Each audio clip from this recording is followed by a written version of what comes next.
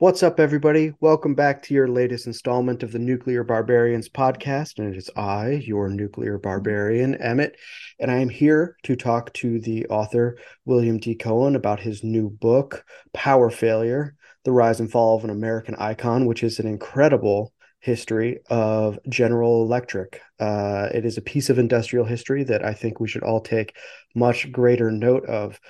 William, how are you? And thanks for joining us. Hey, it's great to be here, Emmett. Thank you for having me.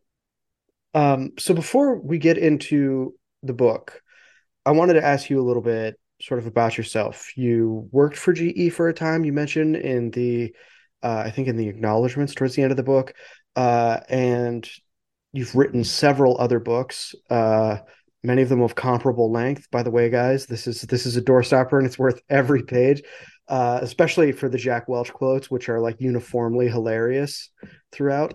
Um, Tell me a little bit about this story arc, how you got to be the guy that writes the history of GE. Uh, well, I had, the short version is I had been a journalist, and then after a couple of years, went back to get my MBA at Columbia, and then went to Wall Street. And my first job out of Columbia was at GE Capital, and this was in 1987. And my job was to finance leverage buyouts, which I was uniquely unqualified for, having been a journalist who then I was a journalist covering public education in Wake County, North Carolina, Hmm. and so through the alchemy of an MBA program, next thing you know, you sit there and you take these classes for 2 years. The next thing you know, you're hired to finance leverage buyouts at GE. So that was quite an unusual experience. And I did that for a year and then worked for the chief credit officer at GE Capital up in Stanford, reverse commuting between New York City and Stanford. And that during that year, I got to learn all of the businesses of GE Capital because they had to Hmm. come through the chief credit officer to get approved. So I was his analyst. And so I did the research, the work, the analysis to figure out whether GE Capital should actually finance these deals. And so first I got this education about finance and leverage buyouts, and then I got this education about all the things that GE Capital did. So then I spent another 15 plus years on Wall Street as a M&A investment banker, and then in 2004, almost 20 years ago, turned to writing. This is my seventh book, and uh, basically a strange piece of serendipity happened. Obviously, I knew plenty about GE and followed it and knew what an incredible company it was for the longest time. And one of the guys who I started with at GE Capital, financing leverage buyouts, this guy named John Flannery, uh, stayed at GE. I left. I went to Lazard. I went to Merrill Lynch. I went to JP Morgan Chase. He stayed, and lo and behold, in 2017, he was chosen to succeed Jeff Immelt as CEO Hmm. after Jeff Immelt got fired. So next thing I know is my good friend is CEO, which was great for him. But then I sort of started hearing and seeing and reading all the crazy things that were happening to GE and to him once he became CEO, uncovering problems in the power business, uncovering problems in the long-term healthcare companies that GE owned that he didn't even know they owned. Hmm. And after 15 months, he got fired in a coup, which I hadn't fully appreciated. And which was incredible because Jack Welch had been CEO for 20 years and Jeff Immelt had been CEO for 17 years, and here this great guy, John Flannery, my friend, lasts only 15 months. So, needless to say, there was sort of a dead body on the ground, and I had to Mm, figure out how it got there. So that's how it all came about. that's And then when fascinating. Jack Welch said he would, grant me interviews, as he was in declining health, well, that of course sealed the deal. Oh, of course. Yeah. I mean, the opening's fantastic when you meet him at the golf course, and you ask him about Jeff Immelt, and the first thing he says, "Yeah, I fucked up." um, That's and which is right. true, which just seems true to form. I around when his book came out, from the Hmm. gut, and that's Straight a from the whole gut. straight from the gut. Yeah, that's a whole story arc. My mom actually, I think, interviewed him for like at a Cranes Hmm. event in Chicago, and she Okay, said that he's that's right. exactly like everybody said he was. Um, and but what I realized while reading it, he's this titanic figure. My mom's a small business owner. My stepfather ran a polyurethane manufactory. And I realized that he loomed so large in their lives, just as people interested in business. And then I realized that my generation, the millennials, might be the last generation, except for people who are dedicated to business and business history, who really know who Jack Welch was. He was like this almost statesman like figure that GE had produced. So I have some younger fans from the pro nuclear world. And I was wondering if you wouldn't tell us a little about who Jack Welch is, and how he came to be this prominent guy, because I don't think he's a household name for the generation just below me. Right, which of course you're right in being amazed at, because once upon a time, Jack Welch was it. I mean, he Yeah. was, uh, you know, Fortune dubbed him the manager of the century, Mm-hmm. the 20th century, and here we are, 23 years into the next century, and basically he seems to be fading, or his legacy is being revised. And what I well, I mean, let's just on who Jack was. I mean, he was you know only child of very much sort of lower middle class parents. Grew up north west of Boston in a town called Salem, Massachusetts, famous for the witch trials Mm-hmm. in the 1600s. Sort of a historic community. His father was worked on the train that went between Boston and the North Shore of Massachusetts, a train that I used to take all the time. I grew up near Salem too, so I'm very familiar with Salem. And he made his way to the University of Massachusetts in Amherst, Mass, and then the University of Illinois, where he got his PhD in uh, like nuclear condensation, Yeah, something properties. like. I've looked at the PhD thesis, but I must say I don't understand it, much of it. He was they sort of wanted him to stay and be a professor. He was tempted by that, but of course he didn't want to be a professor. He wanted to go into business. He got offered a job at Exxon and decided to take a job at GE in the plastics division, which was based in Pittsfield, Mass. Uh, and it was really totally because they like paid him $1,000 more or something a year, Yeah. and it was a completely nascent business. They had developed these this plastic. It wasn't even a product. They had this plastic material, and it was Jack's job to commercialize it, Mm-hmm. and he did that very effectively. That they became these plastic pellets that would be melted down and go into car bumpers and all sorts of car parts, et cetera, et cetera, et cetera. And he became, a fantastic success doing that, sort of like a rocket ship at GE. But he was always, um, growing up, he was a small guy, but he was a fierce sort of competitor. and was also miraculously some sort of athlete. And he was, that he brought that competitive spirit. And he grew up. He stuttered, and he overcame his stutter. Again, another accomplishment, both on the athletic accomplishments, physical stuttering accomplishments. He wasn't a great student, but again, he got a PhD.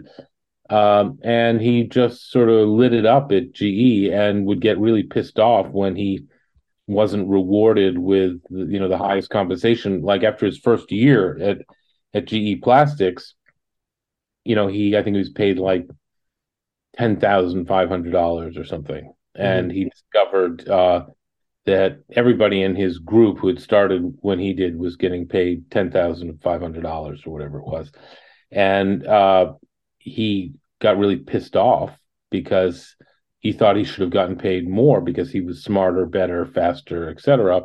And that he actually went in to quit. He also didn't like his boss. He went in to quit. He did quit, and he had like was getting ready to take another job in Chicago at some company, Mm-hmm. and basically his boss's boss uh, talked him out of it, got him to stay, paid him more, and became his rabbi, and he decided to stay. So basically, Jack was raring to go.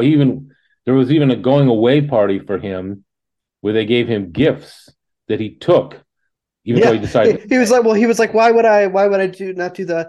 I mean, Yeah, here's the other thing that I found so interesting about him in your telling of how this guy rises to prominence. He just has this he sees things other people don't, and he sees things about people that other people don't, both their motives, their character. He can also sort of, it seems like he has this uncanny ability to sort out bullshit and recognize the value in a situation. And I think one of my favorite stories of him like sorting out bullshit was it's like right after he becomes CEO and the appliance guys come to show him some refrigerators. And he's like, "What the fuck are you doing showing me this fridge? I haven't been in a fridge in like a decade." He's like, "I know what you're doing. I know what you're doing. This is so that if I say I like it because it's the color purple and it doesn't sell, you can say, well, you like the color purple." He's like, "Well, I'm not going to fucking say it." And he said it almost just like that. And I was like, man, this guy knew what the drop was the second he walked in the room. And the thing was, is he could say things like that and people would still love him. Like he had this ability to be like, he wanted the fight, but that was also how he would establish intimacy with some of these guys. And they would cultivate these friendships and these and to like, motivate them. yeah, and to motivate them. Like he really wanted that out of his employees. I think he thought friction was the way forward, from what I can tell in your book. Well, a combination of friction, challenging, and love. I mean, Yeah. Yeah, he loved them deeply. Yeah. and they loved him. I mean, one thing that really uh, shocked me as I reported this and interviewed all these people for the book is that even the people he fired, he they loved him. Like Dave Cody, who was running the major appliance division after doing a bunch of other things, which was based in Louisville, Kentucky, where they had those refrigerators and washing machines, etc. Since sold to the Chinese, by the way, Mhm. uh, but it's still sold under the GE brand for the time being. Anyway, that was sort of like the worst performing of the 13 GE divisions at that time, and basically Jack, who liked Dave Cody quite a bit, called him up to Fairfield, and they had dinner. They basically told Dave that he had to leave the company because he was not going to be under consideration to be CEO after Mhm. Jack, and therefore he just had to leave. And Jack would not listen. Dave tried to you know talk to him about what he could do to change, to improve, to do better, to give me another chance. He's like sort of pleading for his life, and Jack just wouldn't listen. Jack just No. said, "Please, you're out of here." And of course, Dave had to leave. Eventually worked at other places. Eventually became the CEO of Honeywell, which is another GE story, but Yeah. eventually, Boy, is it. boy, is it. But eventually, even though Jack could have bought Honeywell, he decided not to, and then Honeywell remained and remains a publicly traded company, and it was ended up being worth more than GE. So I asked him, Jack, did he kind of make a mistake by firing Dave Cote? And he did admit that he did make a mistake. But Dave Cote, who was fired by Jack, still loves the guy. Was a Yeah. pallbearer at his funeral. Yeah, there was a journalist who was doing like muckraking on GE, and like Welch basically just hammers the guy, and he ends up leaving journalism and all this stuff. And he's like, well, at the end of the day, I have to thank Jack Welch because he brought me closer to Christ. And I was like, this is unbelievable. Like the amount of people that can have bad blood against Jack Welch, and they're just like, God, I love him every single day. And Well, I think he was being I mean, yeah, a I little think he's like ironic, a but little ironic, but I mean, yeah. he's also a devout Presbyterian. It's not like that comes from nowhere, also, Well, he went like, from being a hard-boiled, Thomas F. O'Boyle, from being a no pun intended, hard-boiled, investigative reporter for the Wall Street Journal covering GE to, finding God in yeah, Pennsylvania yeah, and which is, having no regrets, no doubts. He wrote this he, hard-hitting book about GE. Jack just, eviscerated him constantly, including getting a hold of his book proposal and then sicking, a former U.S. attorney on which him. is like incredible. Like that is so wild. Like my Mind worst blowing. nightmare as a freelancer is anyone leaking an early draft of something I've done, let alone the proposal for a book or like doing stuff with that. It's just incredible. I mean, this guy's power was crazy, and I think part of how he rose there, if I'm not mistaken, correct me if I'm wrong, is what he saw possible with GE Capital once he became CEO, Well, right? absolutely. So can you tell that sort of explain what he did with GE in that way? Because to me, that's a huge part of the story, not just of Jack Welch, but then sort of what happens to Jeff Immelt once he gets handed the ball. Yeah, I mean, I think it's really underappreciated how important GE Capital was to GE, both by investors, by Wall Street research analysts who understood the industrial side of the business, but not the finance side of the business. I mean, it Mm-hmm. started, of course, simply enough as a way for customers during the Depression to finance their purchases of GE appliances. Simple enough. But what Jack realized when he took over the running of it as he was sort of moving up the ladder before he became CEO, was that, and he said this to me, it was a lot easier to make money from money than it was to make money from bending metal into an aircraft engine. Um, and so he realized that there was this huge opportunity to arbitrage GE's AAA credit rating. GE was one of 12 AAA rated companies, which basically means that its cost of capital was extremely low, just above treasuries. And so, in other words, just above the rate that the US government could borrow. And so he was able to arbitrage that low cost of capital by borrowing in the short term financing markets, the commercial paper markets, and then turning around and lending that money out for 7, 10, 15, 20 plus years at huge spreads, making a huge amount of money. And, as long as the commercial paper markets continued to function normally, which of course they did until 2008, everything was great. G didn't need to own a bank, so G didn't have any deposits, but it just had this huge opportunity to borrow short, lend long, borrow cheaply, and lend out inexpensively. And Jack just loved it. And he had, some great people like Gary Wendt and Dennis Naden who understood that business and managed the risks for Jack. And that's of course where I was working. Mm-hmm. Uh, and so yeah, and not only financing the leveraged buyouts, as I said, but then working for the chief credit officer. So I really, even though it was whatever 1987 when I did that, and so this was, you know, 20 three or, or 13 plus another 20 or so years later, so 30 plus years later, what I had picked up from my year working for the chief credit officer became very valuable to me as I was writing the book because I had a clear understanding of what GE Capital was all about. And in writing my other books about the fall of Bear Stearns Mm. in 2008, or how Goldman Sachs managed to avoid the fate of Bear Stearns, I learned intimately what happened during the financial crisis, and then of course GE got caught up in it without people realizing it. Everybody was focused on the Wall Street banks and Yeah. car companies. See, I think to me, so I've just while I was reading your book, I was finishing up like 10,000 word piece on Enron's impact on America's energy industry because I think that's an undertold part of the story. Everybody wants to talk about Arthur Andersen and all this, and of course it's sexy and it did have a huge impact as you detail in your book.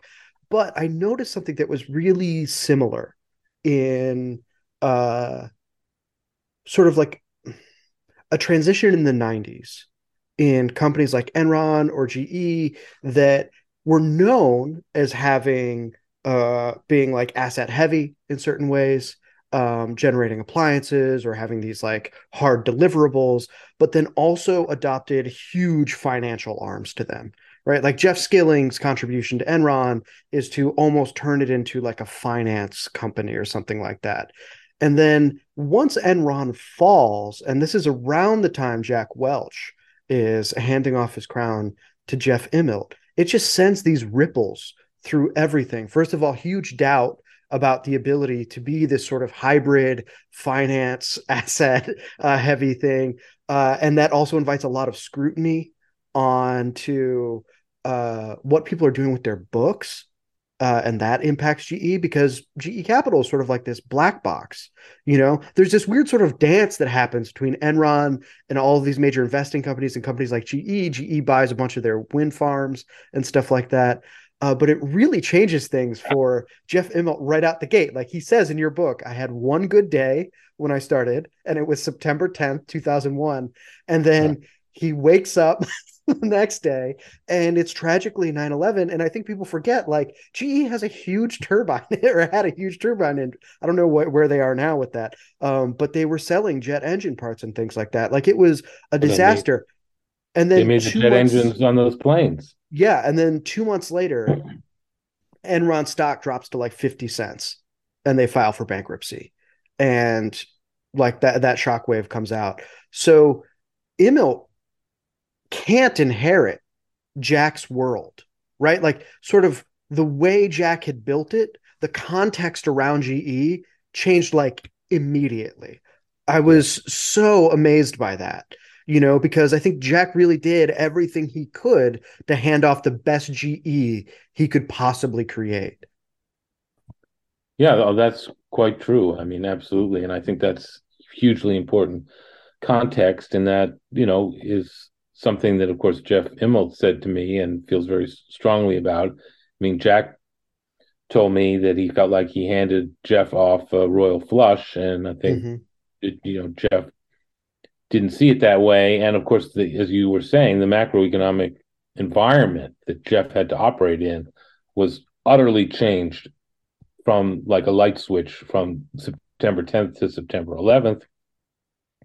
GE made the jet engines on the planes. GE had reinsured a number of the buildings down at the World Financial Center. GE owned NBC, which of course didn't have Mm-hmm. any advertising for a week or so, costing it hundreds of millions of dollars. And then the fall of Enron, WorldCom, Adelphia, it just the passage of the Sarbanes-Oxley Act, Mm-hmm. where CEOs and CFOs had to sign off on their financial statements. Jack didn't have to do that, and so the degrees of freedom, shall we say, that Mm-hmm. used to exist for Jack no longer.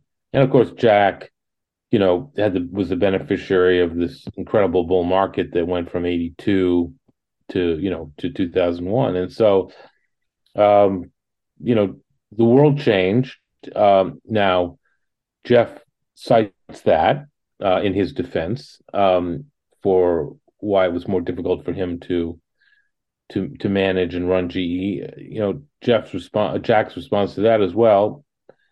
GE continued to run pretty well under Jeff for the next 7 years. It was only until the financial crisis in 2008 when things began to change. And it was really after in the first quarter of 2008 when Bear Stearns went down the tubes on March 15th, 2008. That was almost to the end of the first quarter of the year, and Jeff had basically said, GE was going to make, X amount of dollars if net income, and he missed that estimate by, whatever it is, Hmm. $1 billion or so. First time that had And happened since like 1938, right? To GE, like they had always delivered more or less, like certainly since under then. Jack's leadership, the Yeah. 20 years of Jack, he always delivered quarter after quarter after quarter, saying what he would. And this is the first time that, in a long time that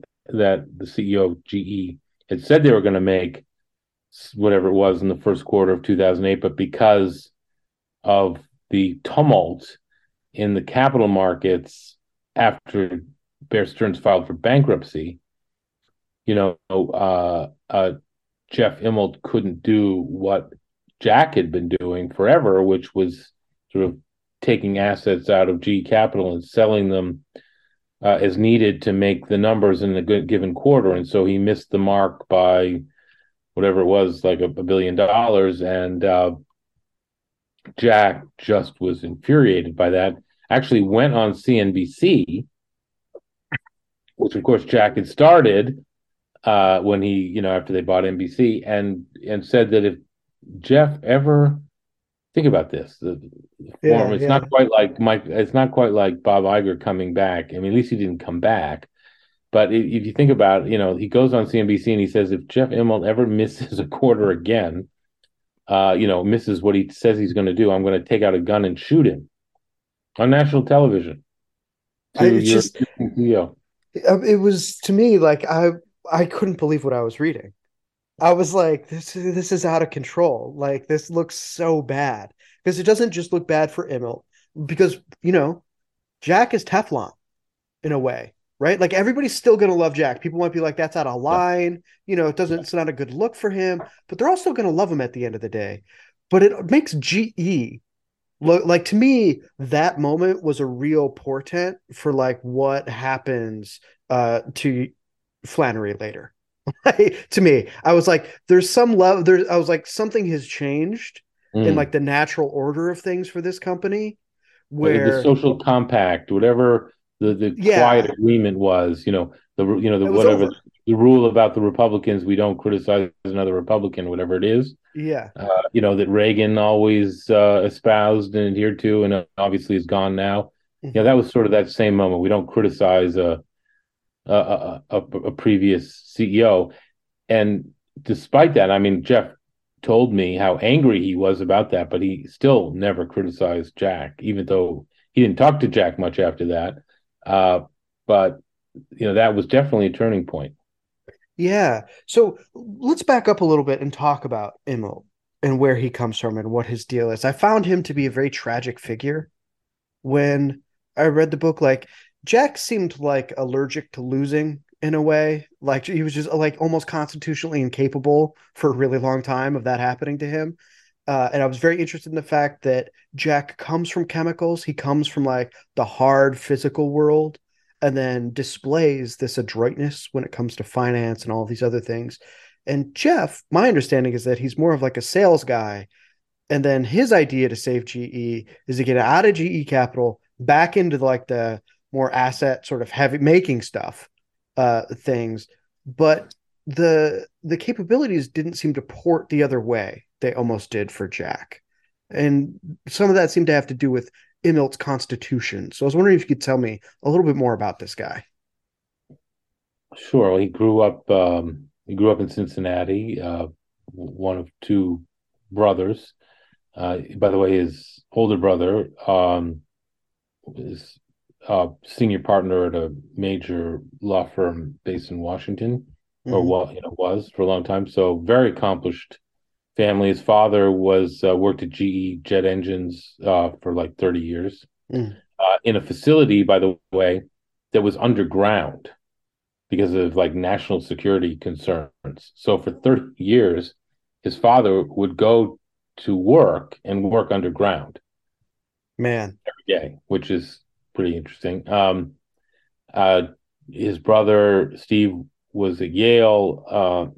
Jeff decided he didn't want to go to Yale. He went to Dartmouth, played football, frat guy.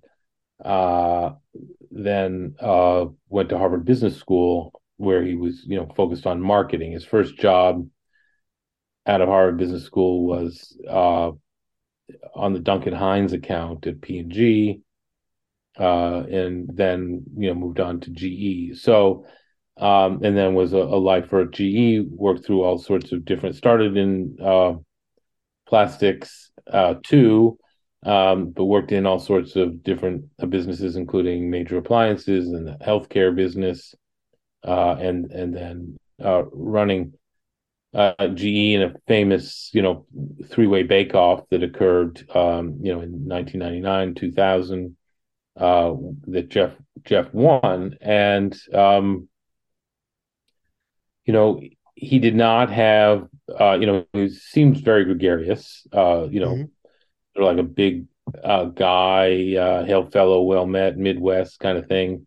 But I don't think Yeah, he this almost had the same. Falstaffian vibe to But he didn't have the same gregariousness and connection. He didn't make the same connections with people. He didn't Mm. inspire the same kind of loyalty. Uh, you know, I think loyalty is a two-way street. Like Jack gave loyalty and he got loyalty. Hmm. Uh, uh, Jeff, people would probably give Jeff their loyalty, but he didn't really return it uh, in the same way Jack did. So if you didn't agree with Jack, he had plenty of time for that. He could change his mind. He didn't get upset about that. He realized it was like a big tent, and we have to, allow for many different points of view to be expressed, and even dissenting views had to be accommodated. And I'd be willing to change my mind, even Hmm. though I went into the meeting not agreeing with you at all. But kudos to you. You changed my way of thinking, and I'm big enough to accommodate that. Jeff, unfortunately, he would say to me repeatedly how he believed that he kept the best people around him, but I didn't really find a whole lot of evidence of that. What I found instead is that if people disagreed with him, they left soon thereafter. Mm. And so I think Yeah, he it lost happens over and over again in the book. happened over and over again. And I wasn't just being selective. I wasn't being mean spirited. I was just being reportorial. I Hmm. mean, when you lose, Dave Calhoun, if you lose now the CEO of Boeing, or if you lose Michael Prawley, who had, you know, um, made the real estate business at G Capital huge, or John Krenicki, who's now at Clayton Dubilier, who was running the power business, you know, you've got to be able to. It was interesting because Jack, like I was telling you the story of Dave Cody. I mean, he basically said, "All right, Dave, you're not going to be CEO. You got to go." Even the two candidates that did not succeed in becoming the CEO after Jack, Jim McNerney and Robert Nardelli, Jack basically said, "You guys got to leave." Which I get that on one level. You don't want the runners up hanging around, Hmm. second guessing what you're doing as the new CEO. So I get that. And on the other hand, that's a lot of talent to lose. I mean, Nardelli went Of, on to be CEO of Home Depot and Chrysler, and hmm. and McNerney to be the CEO of Boeing. So that's a lot of talent to walk out the door. But but Jack was very clear about that. People would leave under Jeff, and I don't think he really wanted them to leave, but he in the sense that he wanted them to stay, but he didn't like being disagreed with. And Hmm. he sort Hmm. of people felt like, okay, now I've done it. I've stepped on the roadside device by disagreeing with him, and now I've blown myself up with the CEO, and I got to leave. Yeah. I mean, yeah, it seemed to me like Jack expected loyalty and gave loyalty. Immelt expected fealty, which was very different in its like Very social different. complexion, you Yeah. know. And he seemed to not be aware of that, which to me is really a kiss of death, Yeah. He like did not because have if great EQ, yeah, so if surprisingly. yeah, if you're creating relationships with people as a leader and you are unaware of the way in which you're like you're self-deceived about the way in which you're molding them, it's going to be very difficult for you as time goes on because those create dynamics that perpetuate and also roll downward. Like the fish rots from the head. And that there were so many times where I really felt for Immelt because I thought he got dealt a really rough hand, you know?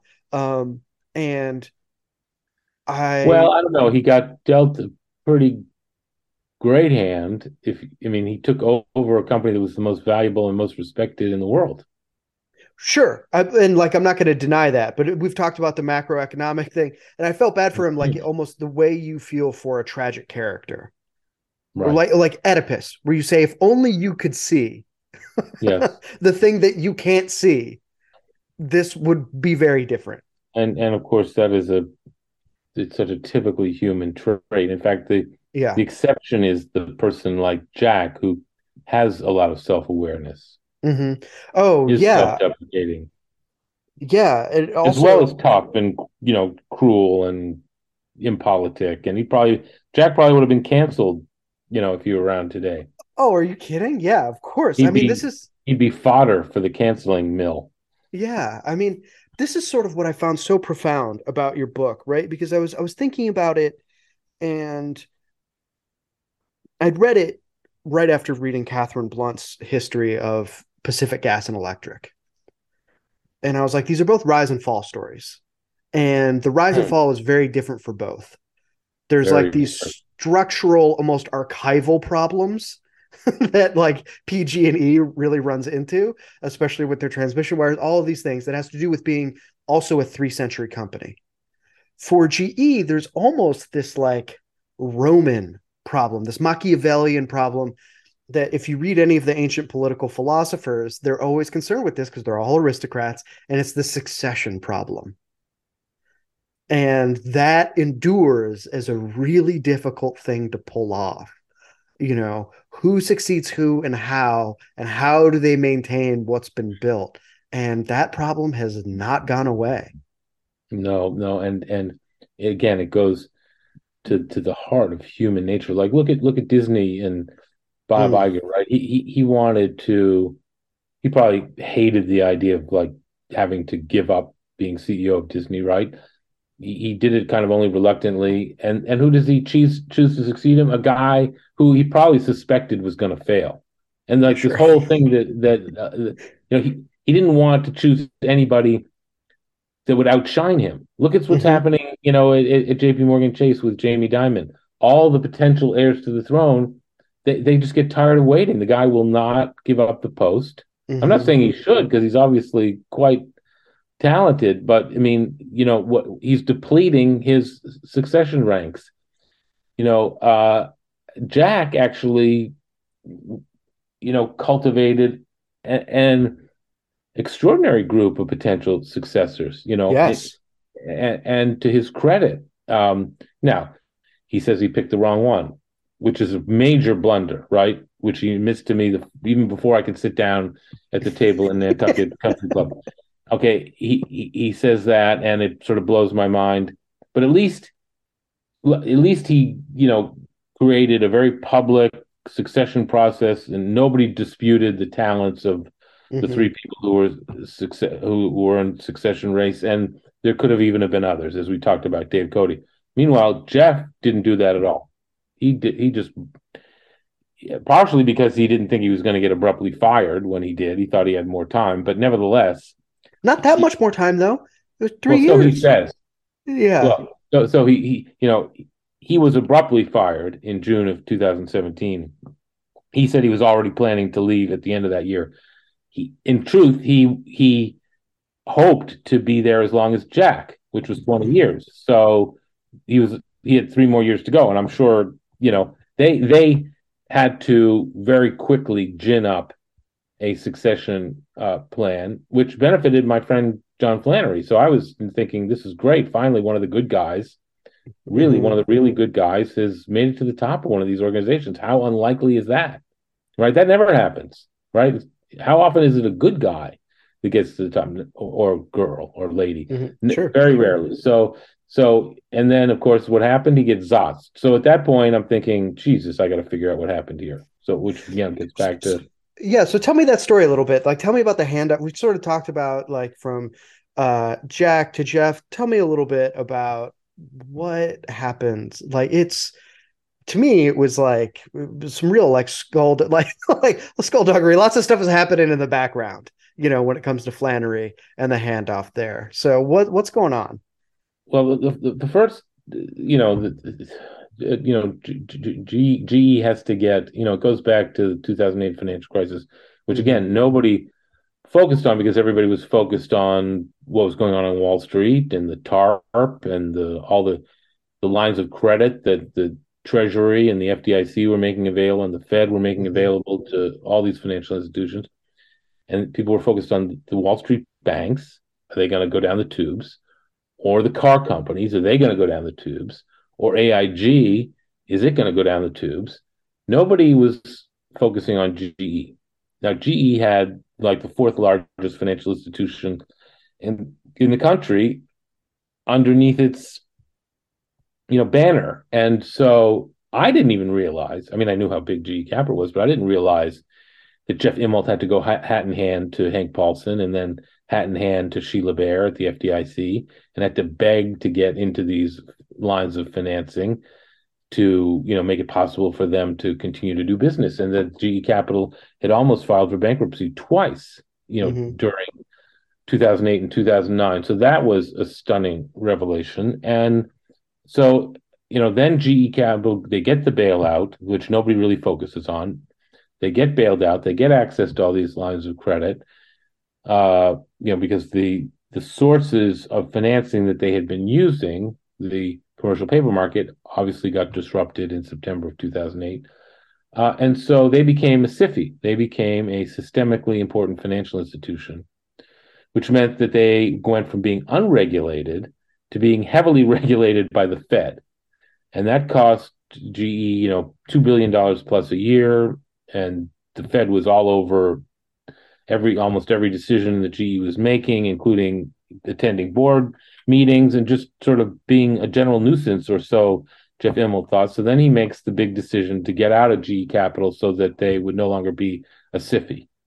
So he makes that decision in 2015. They package it all up. They make a big announcement. They call it Project Hubble. And, he's got all these plans, what he's going to do for the money. Of course, by announcing that you're going to sell GE Capital, of course, everybody, on Wall Street who's a potential buyer is going to pick your pocket because you're Sure. a Yeah. declared seller.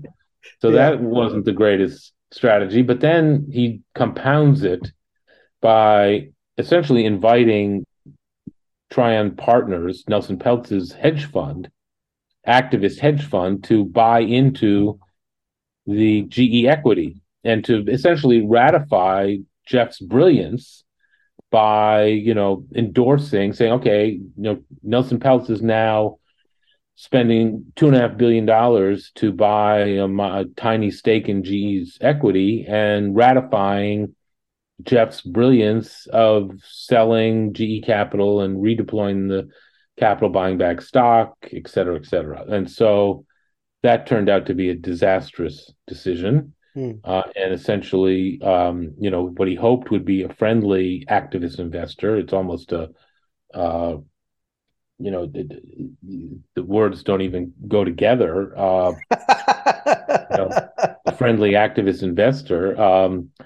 But he thought that they would be friendly because he had been friendly with Nelson Peltz's son-in-law, Ed Garden's brother, at Dartmouth, and used to go to the Garden's house in Melrose, Massachusetts on holidays instead of going back to Cincinnati. So he thought they would be friendly, but in fact, they weren't. And 2 years later, as Jeff, the stock was going down, and he had wasted 30 billion of capital buying back the stock at $40+ a share to reduce the denominator in the shares outstanding so that he could hope to make $2 a share in 2018, and it was clear that he wasn't going to, but he refused to give up the ghost on $2 a share. And Mm. anyway, it all came to a head at a meeting with Wall Street analysts in Longboat Key, Florida, in May of 2017, and then he was fired by his friend Nelson Peltz, who he called the smiling crocodile,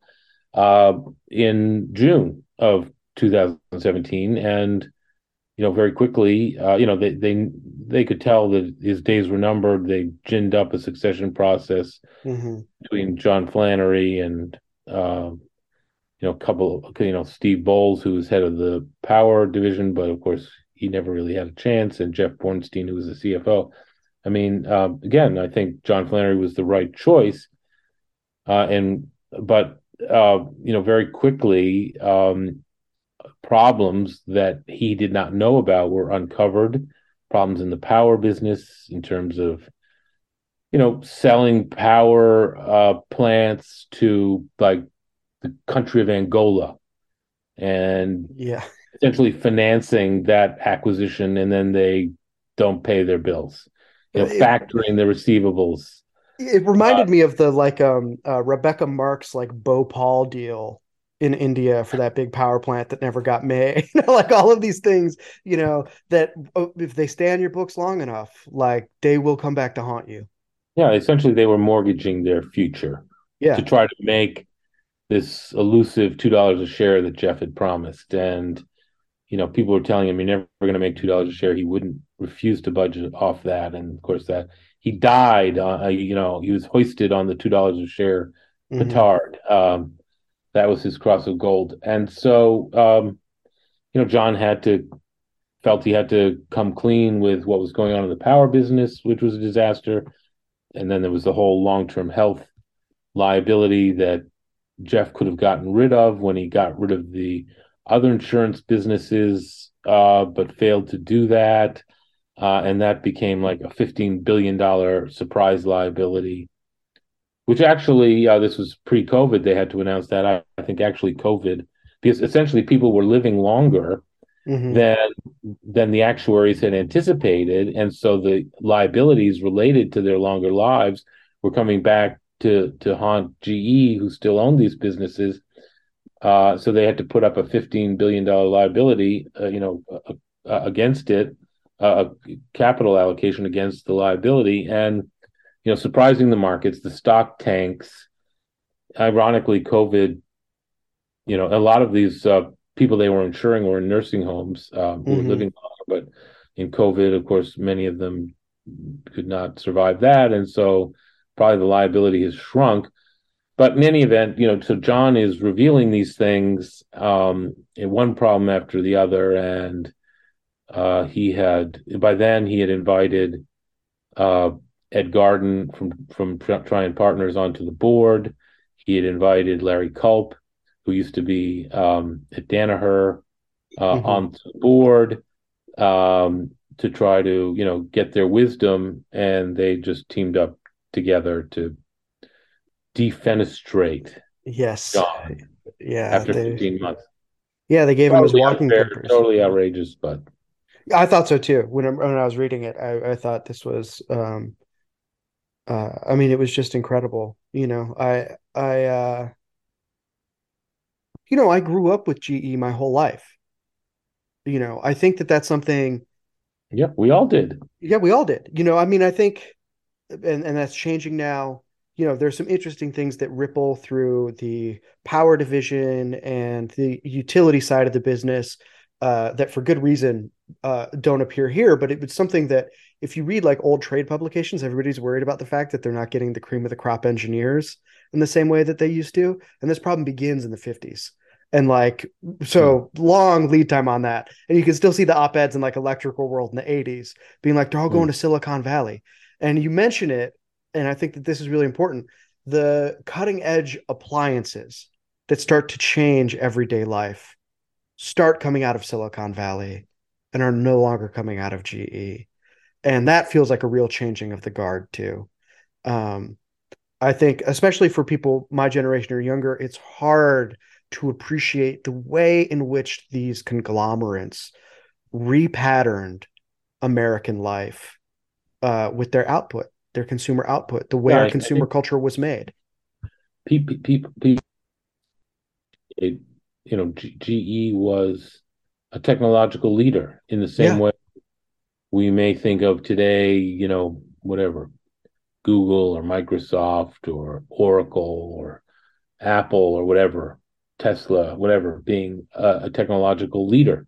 mm-hmm. GE was all of that and more. I mean, the creation of electricity, the Yeah, X-ray machines, the jet engine, perfecting jet engines. Still, they make the best jet engines in the yeah, they world. were there at the dawn of the atomic age. Like they were doing all of it. All of it. Yeah. So to wrap up, this was fantastic, by the way. I really appreciate you coming on. I've been spoiling to talk about this book since I finished it because my wife can only hear so much about Yeah, General my wife feels Electric. the same way. Yeah. um, I know that you've got some other stuff going on, I think. So I wanted to give you a chance to tell our audience where they can find your work as it comes out. Obviously, guys, buy the book. It's in the show notes. Go buy it. But yeah, Well, I mean, I had a pretty interesting career first as a journalist, then as a banker, now going back to writing books and being a journalist. I was a special correspondent at Vanity Fair for 13 years, wrote stories, profiles of all sorts of Hollywood, business, you name it, people.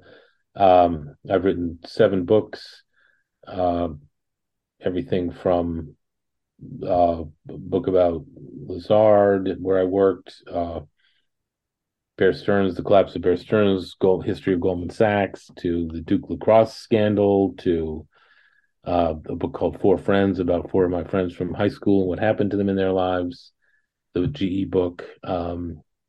And I started one of the founding partners of something called Puck, which is a new digital news commentary and analysis site, an organization. We've got 10 or so writers. We've got venture capital backing.